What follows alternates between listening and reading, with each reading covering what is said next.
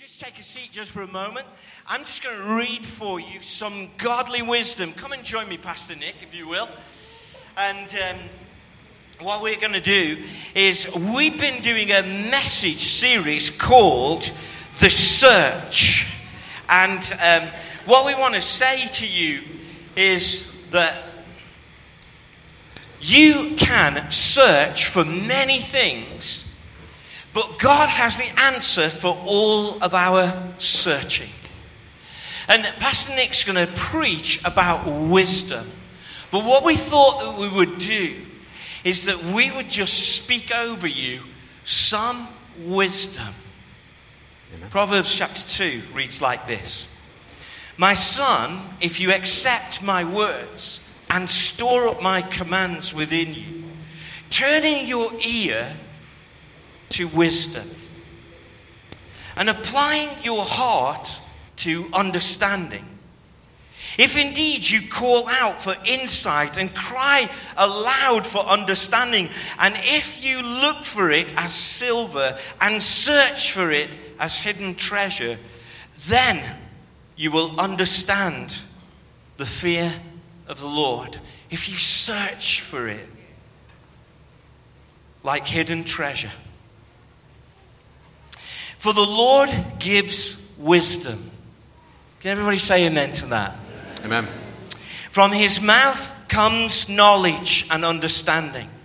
He holds success in store for the upright. He is a shield to those whose walk is blameless. For he guards the course of the just and protects the way of his faithful ones.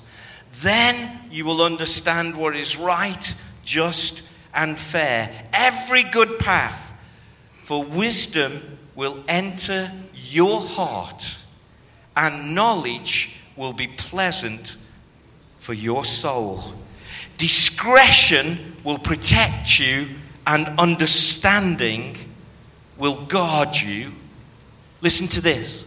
Wisdom will save you from the ways of wicked men, from men whose words are perverse, who've left straight paths and walk in dark ways, who delight in doing wrong, rejoice in perverseness of evil, whose paths are crooked and who have devious ways. Wisdom will save you from the adulterous woman, from the wayward woman and her seductive words, who has left the partner of her youth and ignored the covenant she made before God. Surely her house leads to death and a path to the spirits of the dead. None who go to her or return or attain the paths of life. Thus you will walk in the ways of the good and keep the paths of the righteous. For the upright will live in the land and be blameless and will remain in it. But the wicked will be cut off from the land, and the unfaithful will be torn from it.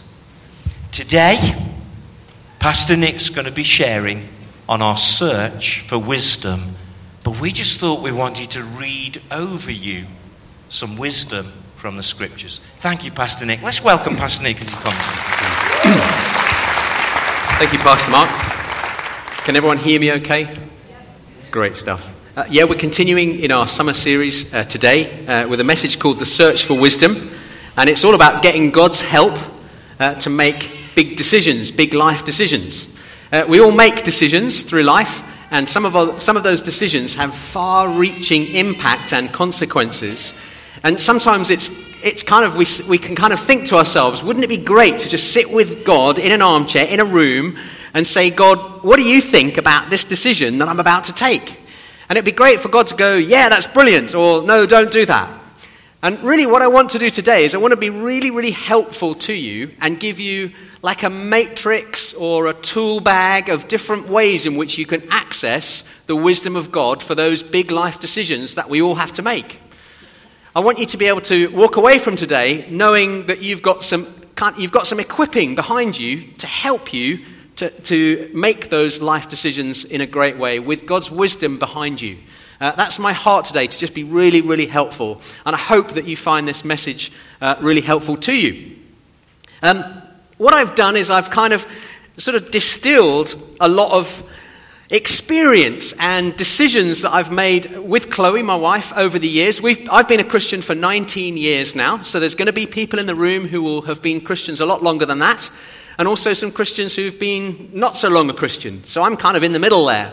But Chloe and I have made all sorts of life decisions over the years, some good, some bad, and we've got some experience, and I want to share out of that experience. So my message today is based on some reflections, some practical experience, and also God's word underpinning that. And I hope that it really speaks to you and really blesses you this morning. When I was 16, I made a poor decision with my friend Gary. Okay, 16-year-olds are not known for their wisdom particularly, are they? And on this particular occasion, my friend Gary and I decided that we would invent a device for climbing a tree. Now, this device consisted of a long piece of rope with a loop on one side, a loop on the other, just big enough to get your foot in.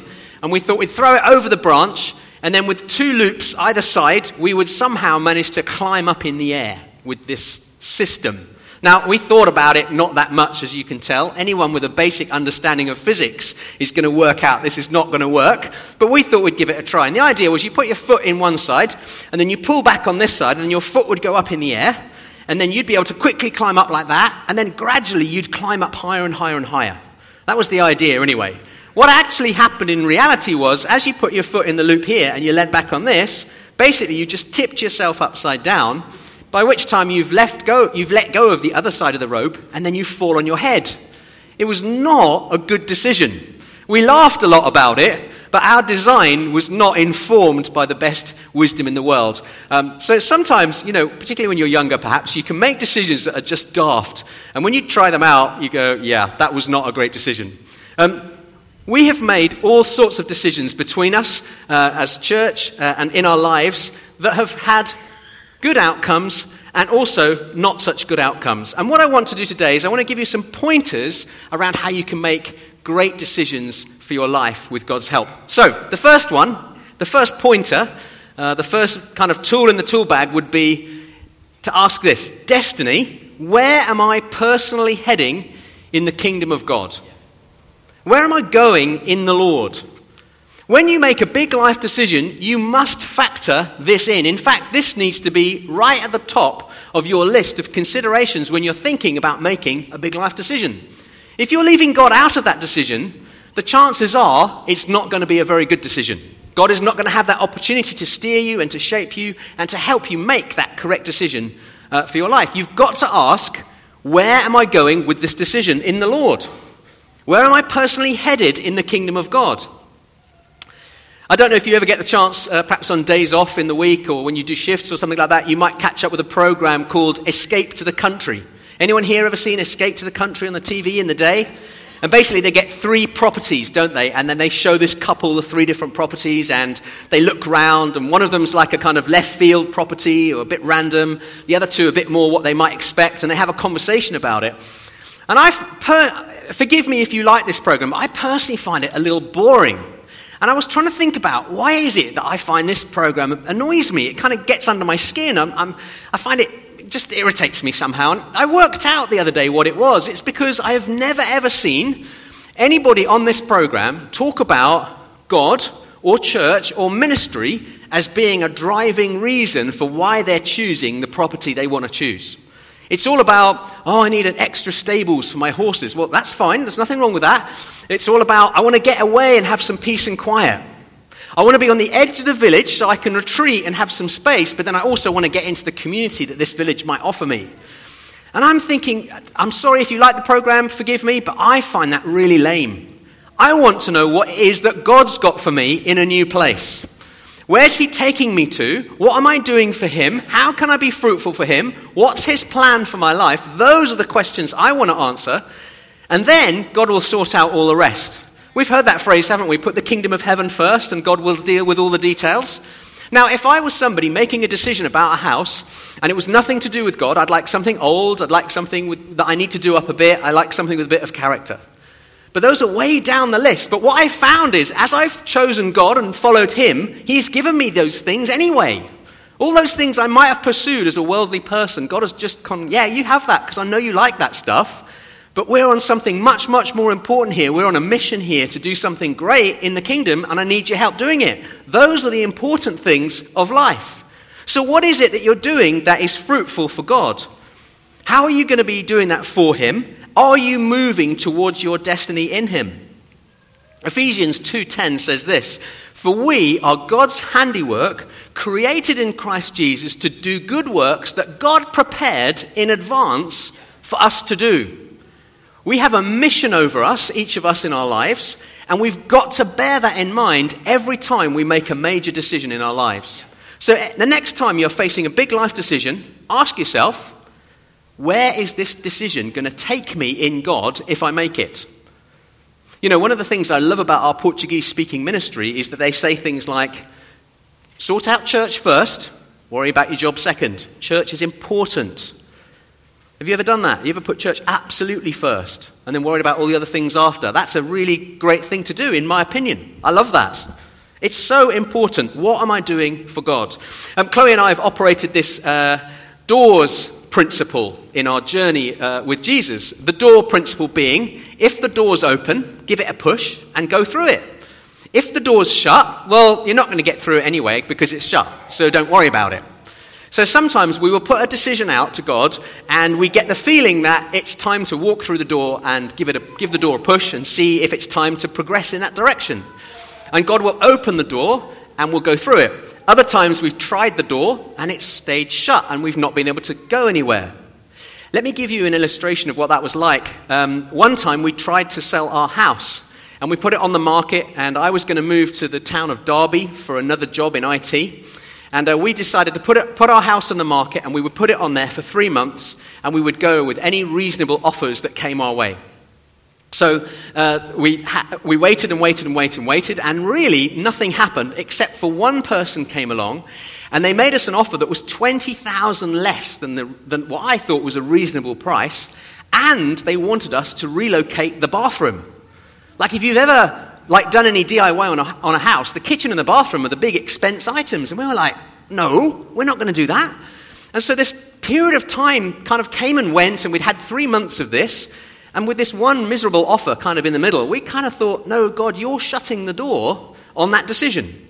And you know what? That's not an unreasonable principle to follow for yourselves. If the door's shut, maybe God is saying to you, well, no, that's not a decision you should follow. If the door opens instantly, then have a go, walk through it. Does that make sense? You ever been in that situation yourself and you felt like the door was shut or the door open? Now, Chloe and I use that principle a fair bit as part, not solely, but as part of our decision making. What was quite interesting was that in that time of waiting for 3 months, I then read a book that convinced me that I shouldn't be working in IT, and I changed my mind and I decided to become a pastor instead. And so he shut one door, opened another door. Second thing, expertise. Who already knows a lot about this area of decision making? If you think about it, we're sitting in a room today with a lot of people who have a lot of life skill, a lot of experience, a lot of understanding in different fields and different walks of life.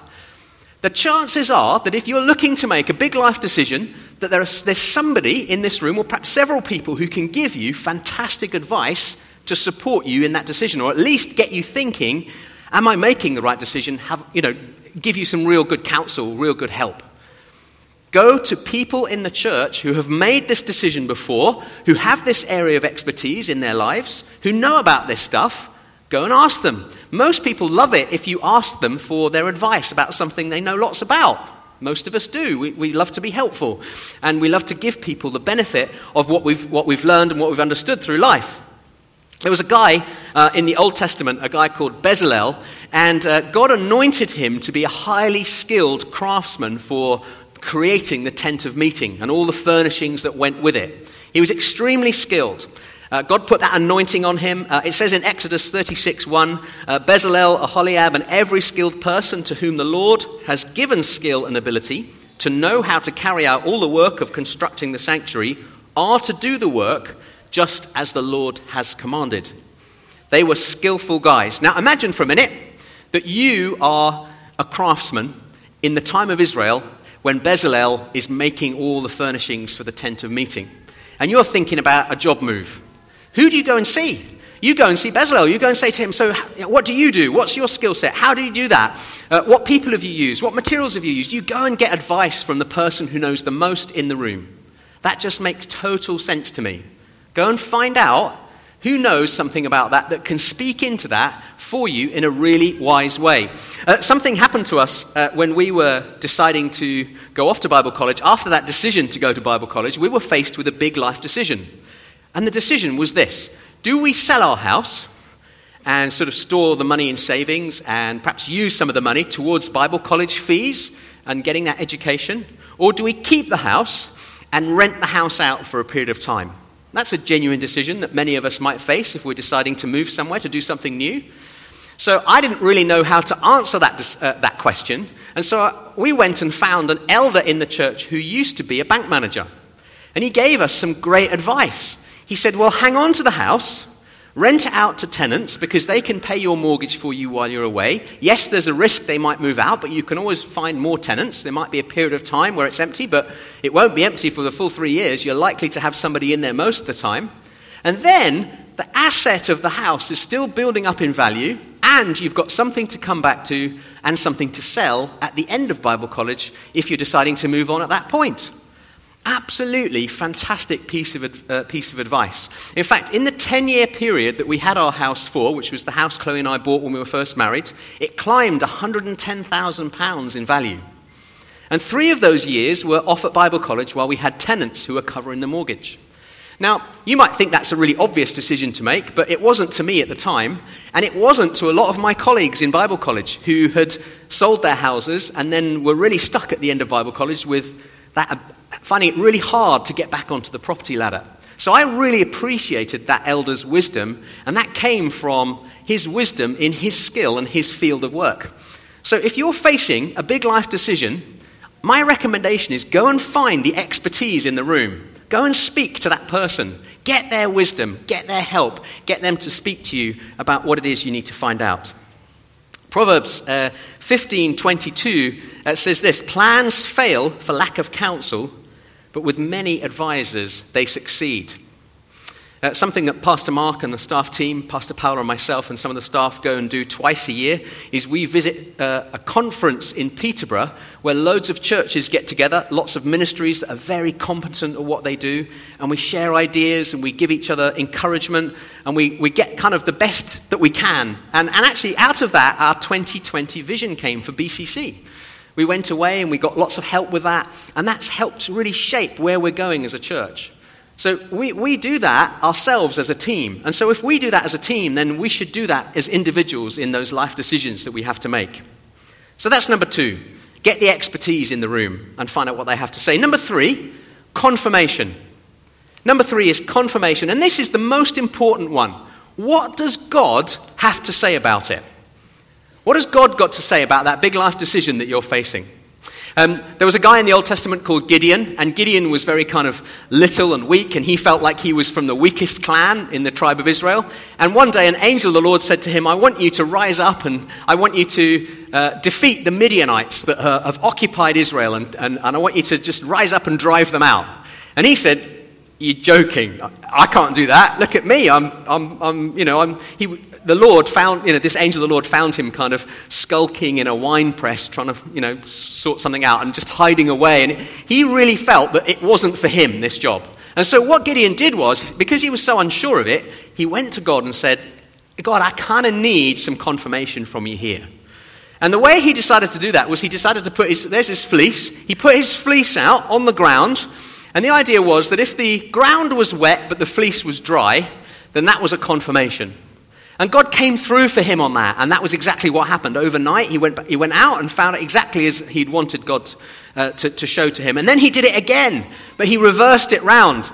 It says this in Judges 6:39. He says, Then Gideon said to God, do not be angry with me. Let me just make one more request. Allow me one more test with the fleece. But this time, make the fleece dry and let the ground be covered with dew. I've got a funny feeling I've said that the first time, but it was opposites anyway. Yeah, he did the test round the other way the next time round. God came through for him again, and that way he absolutely knew that God was going to support him when it was time to rise up and drive out the Midianites. You and I need to develop a fleece system with God. We need a way in which we can develop a confirmation or a handshaking system that goes on that says to God, God, I'm thinking of doing this. Would you confirm it back to me in an unmistakable way? And actually, would you confirm it back to me multiple ways so that I'm completely clear in my mind what you're asking me to do and that you're in it? That's very important. In fact, I see 3 things in the Gideon episode. Ask for confirmation, so you do that in prayer. Expect a personal answer back, something that's personal to you, that will really speak to you. And expect multiple confirmations, or ask for multiple confirmations. Don't just ask for 1. Ask for 5 if you like. God is quite happy to give you as many confirmations as you need in order to make that big life decision. And if that was the only thing you did and got a decent confirmation from God, that would be good enough. Amen? Are you with me still? Yeah. Number 4, imagination. What is my day-to-day life going to look and feel like after I've made this decision?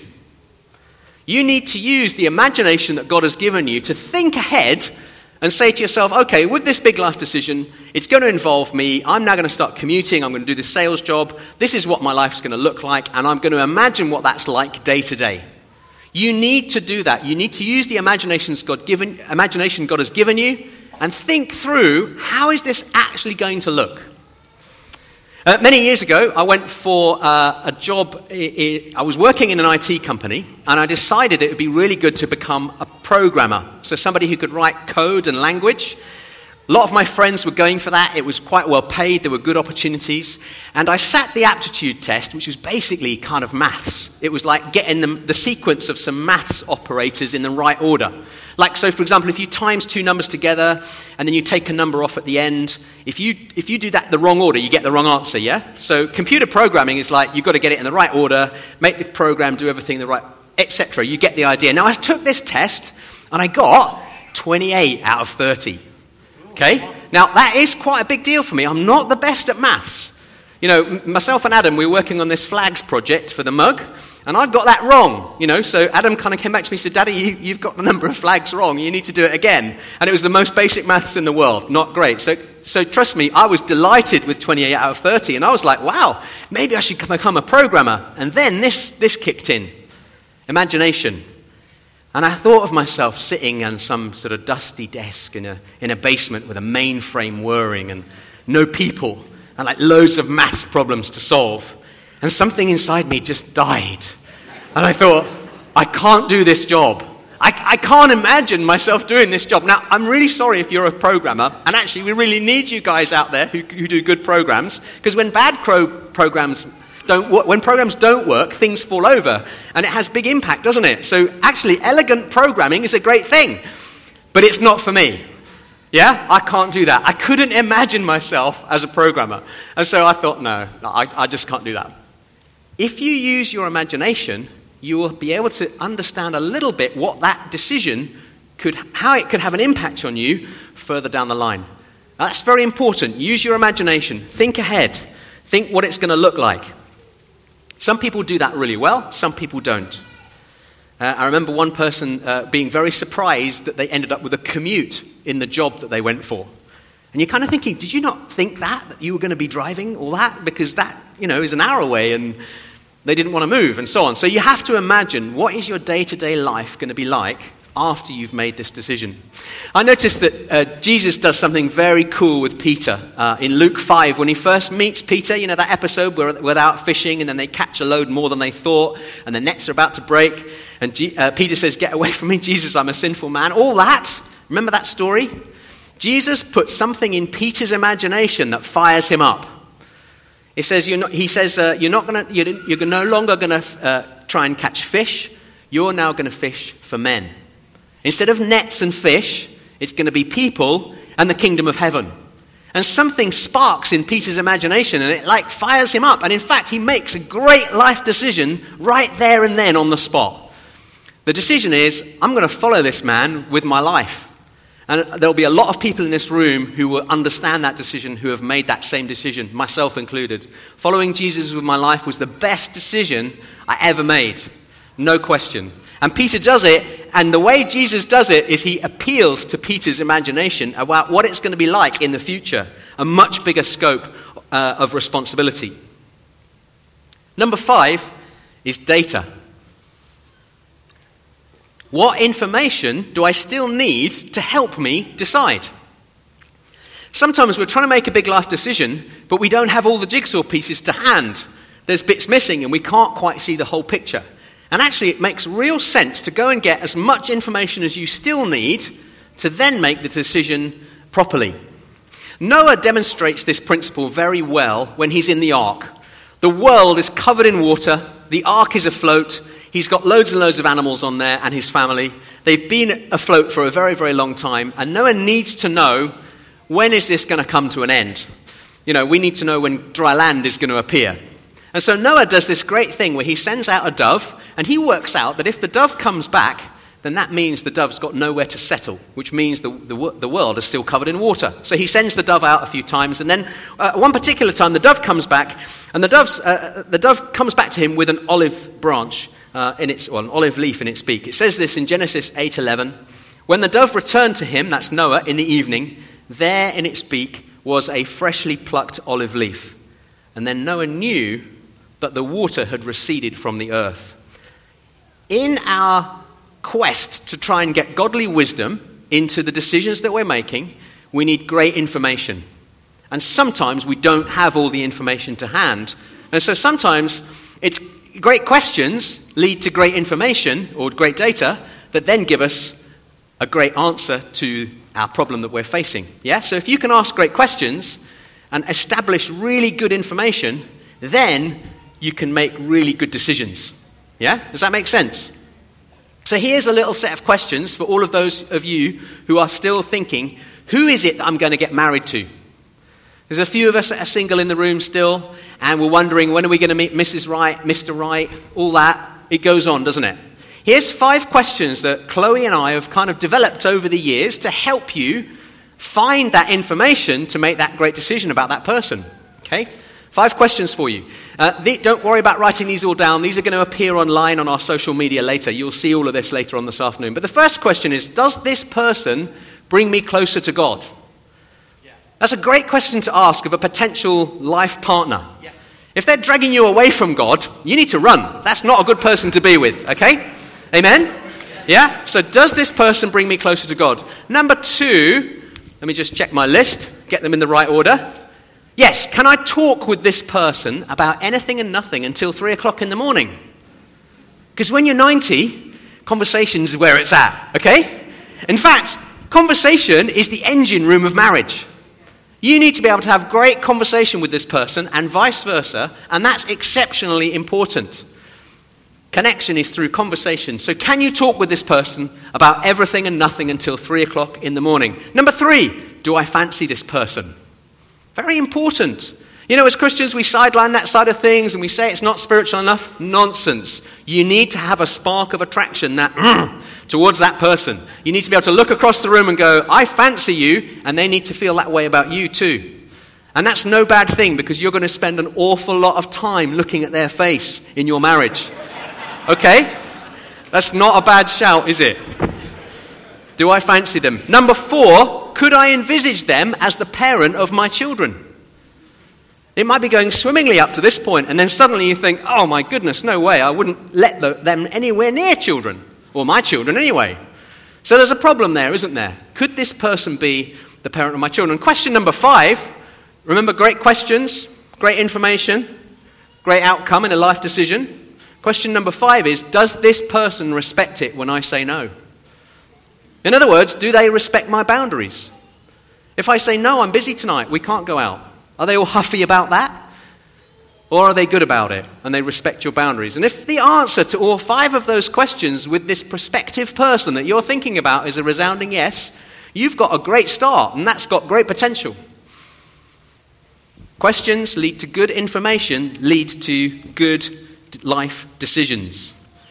Number 6, evaluation. Have I weighed up the pros and cons of this decision?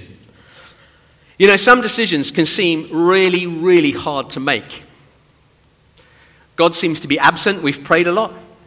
There seems to be huge amounts of missing information. We can't even find that information anywhere. There seems to be loads and loads of variables in the equation, like what-ifs and things that we don't know the outcomes to. And also, sometimes some decisions carry very complicated ethical considerations that are very difficult to know the answer to. I don't know if you've seen the film Imitation Game. It's a film about the cracking of the Enigma code. It stars Cumberbatch. What's his first name? Benedict. Thank you so much. Benedict Cumberbatch. And he plays the role of Alan Turing, who was the guy who cracked the Enigma code in the Second World War.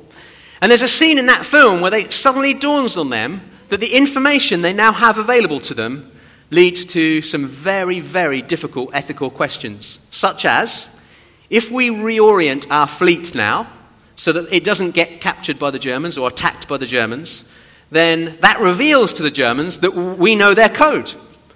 So we're now not going to tell them that, and they're going to go sailing straight into that trap. Now, I would put it to you that a decision that complicated with that much ethical weight on it, that needs to be given to the Lord completely. In a sense, there's no pros and cons about that. That's just really, really hard to know what to do. But I would say that actually, for most of us and most of our decision making, we can often find lots of help in a pros and cons tool. So what you do is you get a big piece of paper, like maybe a piece of A3 or something, draw a line down the middle, and you put the pros on one side and the cons on the other. But the positive things on this side, the negative things on the other, about the decision that you're facing. And then you list them all out. You try and understand what's going to win for me and what's going to lose for me out of this big decision. And sometimes that in itself can really help you because it lays it all out. You know when you've got loads of things going around your head and you put it on a piece of paper, suddenly it seems a bit clearer, doesn't it? Now, if that still doesn't work, why don't you put a score on each of those things? Maybe up to a -5 on something really negative, up to a +5 on something really positive. And then you can actually add up the scores from all the pros and cons and get to the end. And you might get an answer like, okay, for this decision it's 25% positive, or 25 points to the positive, 17 points to the negative. And on balance, if this was a seesaw on a playground, that would come down on making that decision in favor of going for it. Does that make sense? Yeah? So sometimes a pros and cons list is really helpful. I read this thing the other day about chess grandmasters. Now, apparently there are some chess grandmasters, you know, when they play chess to a really high level and really intelligent, they can work out all the moves like 20 moves ahead. That's insane, isn't it? If you think about it, that's just really amazing. I mean, I'm struggling to think 2 moves ahead. I mean, when I play chess, I get surprised and I lose a lot. So people are thinking more ahead than I am, obviously. But apparently that's what it takes. You have to have that kind of mind that can compute all the variables.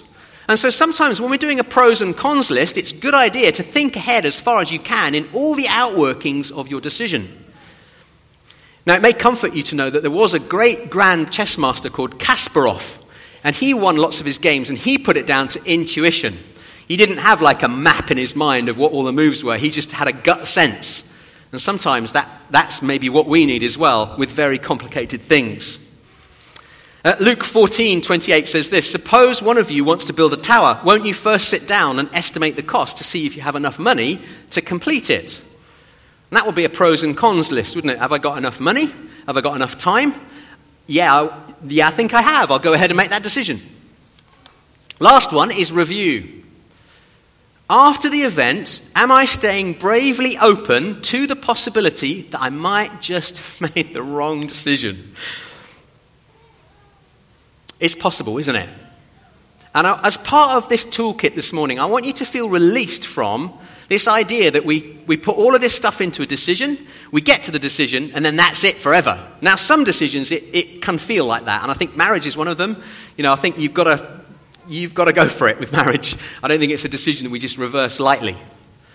But there are some other decisions where we can feel like we get past the decision, and then suddenly hindsight shows us all this stuff that we never saw before.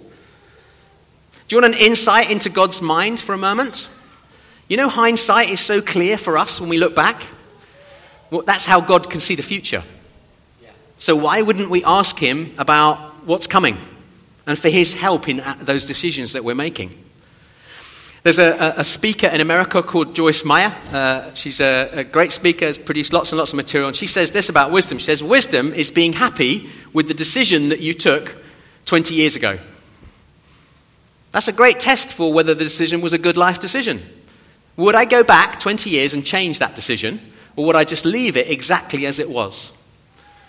Now, like choice of A-levels, that could be ranked as quite a big decision for some people. For me, I would still go back and still do the same A-levels because I really loved those subjects and I enjoyed them. And I would do them again now if I had to.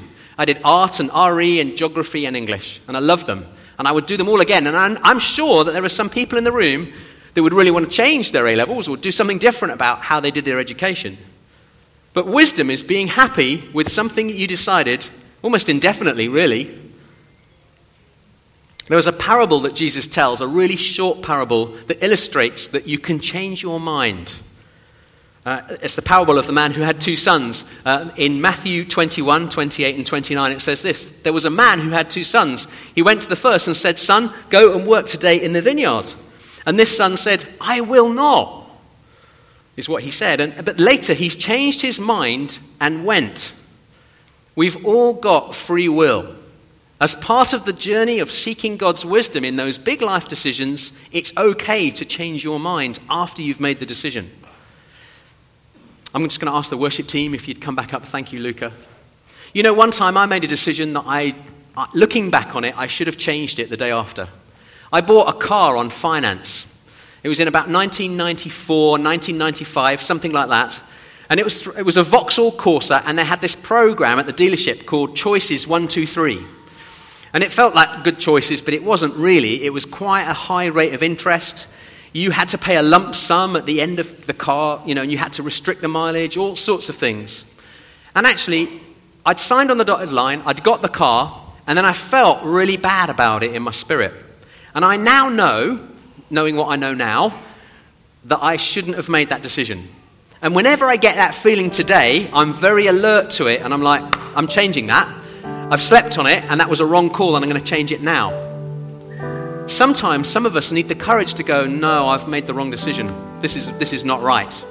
I need to back out of this. But I didn't do that, and I was lumbered with this car for 3 years, and at the end of the 3 years, I'd done more mileage than I should have done, and it had negative equity, and it was just a mess. And I really wish I hadn't made that decision, that life decision. It was a wrong life decision, but I knew it within 48 hours I'd made the wrong call. So sometimes the brave thing and the right thing to do is to say, you know what, God, I have made a mistake. Now that I've made the decision, the benefit of hindsight is showing me all these things that I didn't think were there, and I just need to back out of the decision. That's okay. In fact, that's wisdom. Sometimes you need to do that. Shall we all stand? I'm going to put a transcript of my message online this afternoon. So if you heard some points today that you want to kind of go over again in your mind, they'll be on our social media. They'll be linked a bit later for you. You can also listen to the message later, listen again. And then there's our social media on Facebook and Instagram and Twitter. We'll put that out a little bit later this afternoon for you. But I want to close with a kind of final summing up of all the things. There's two things I want to say. You've heard lots of points about wisdom, but I think the real power of today's message and the real helpfulness of it comes when you think of all of them together in a box or a matrix, like a toolbox. And it says the word decider down the left-hand side. I want you to use this as the decider for some of your big life decisions. Use it, apply it, take it away. I hope it helps you. My heart is to be helpful to you out of the experiences that I've gone through. Some good, some not so good. So the questions you need to ask yourself are this. Does the big decision I'm making fit with the destiny that God has for me in my life? Have I gone and found the expert in the room who knows more about this than anyone else? Have I asked them for their input, for their counsel? Have I sought God? This is the most important one. What does God say about it? Have I put my fleece out? Has he given me the confirmation? Have I had several confirmations? Have I used my imagination to think, what is this going to be like when I've made this decision and I'm actually doing it, living it day to day? How does that change it? Have I got all the data that I need? Is there some jigsaw pieces missing to this decision? So go and find those jigsaw pieces. That's important. You sometimes can't make great decisions without the information there, and you need that information to help you. Have I weighed up the pros and cons? Have I gone through a list? Have I been brave and said, okay, all the positives, all the negatives, written it down on a piece of paper?